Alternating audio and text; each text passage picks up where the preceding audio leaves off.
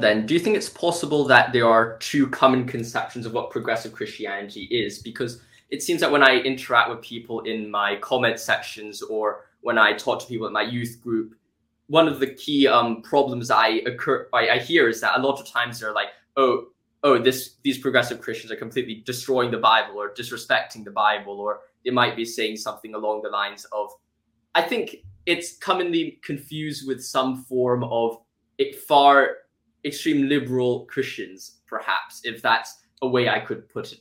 I think that potentially there are kind of the progressive Christianity that you're presenting, and then there's another progressive Christianity that people attack more like commonly. Do you think that that could potentially be the case? You know what?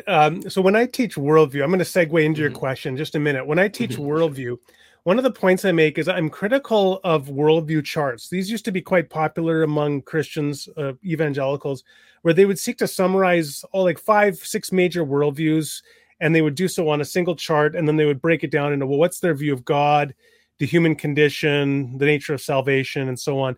And you memorize these columns on the charts, and you've memorized each of these worldviews. So you know what a Buddhist thinks, you know what a Hindu thinks, you know what a Muslim thinks. The problem is when you get out and talk to the people who are actually Muslim and Buddhist and Hindu, you find that often they diverge from your chart because reality is a lot more complex than something we can just put on a chart. And I think it's very much the same case when it comes to progressive Christians. So I would even want to push beyond what you're suggesting, beyond saying, well, there's two types. I think really what you need to do is if someone calls himself a progressive Christian, find out what they mean by it.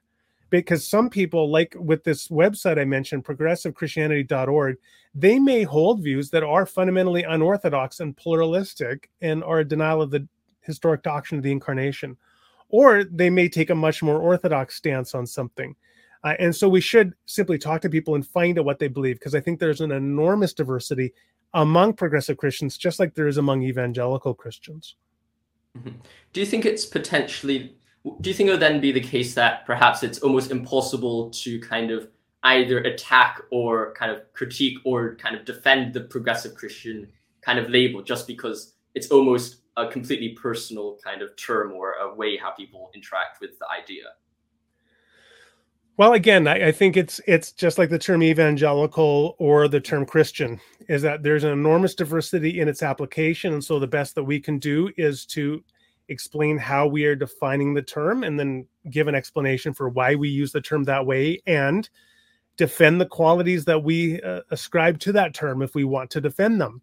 So insofar as I refer to myself as a progressive Christian, I'm going to explain what I mean by that and then defend why I think that that's a worthy stance.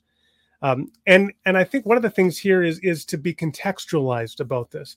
So, for example, I get asked, often, do you call yourself an evangelical? And I will say it depends on the audience. If I'm going to call myself an evangelical in a particular context, and the first thing people are going to assume is that I support Donald Trump and all these sorts of things that come with the baggage of American evangelicalism, I'm probably not going to use the term in that context. If there's another context where the term doesn't have that kind of baggage and I don't need to explain what I mean by it, then I may use the term there. And I think it's similar with progressive Christian. Just on a side note, me in Hong Kong, me and my family, we commonly look at America and we're like, what on earth is going on there with all these evangelical terms and everything? It's like, it almost comes to the case where like Christianity and people's religions cannot be separated from their traditional political standpoints. And that just kind of drives me insane all the time. It's like, if you're a Christian, you must support guns. I'm like, what are you on about? But it is what it is, I suppose.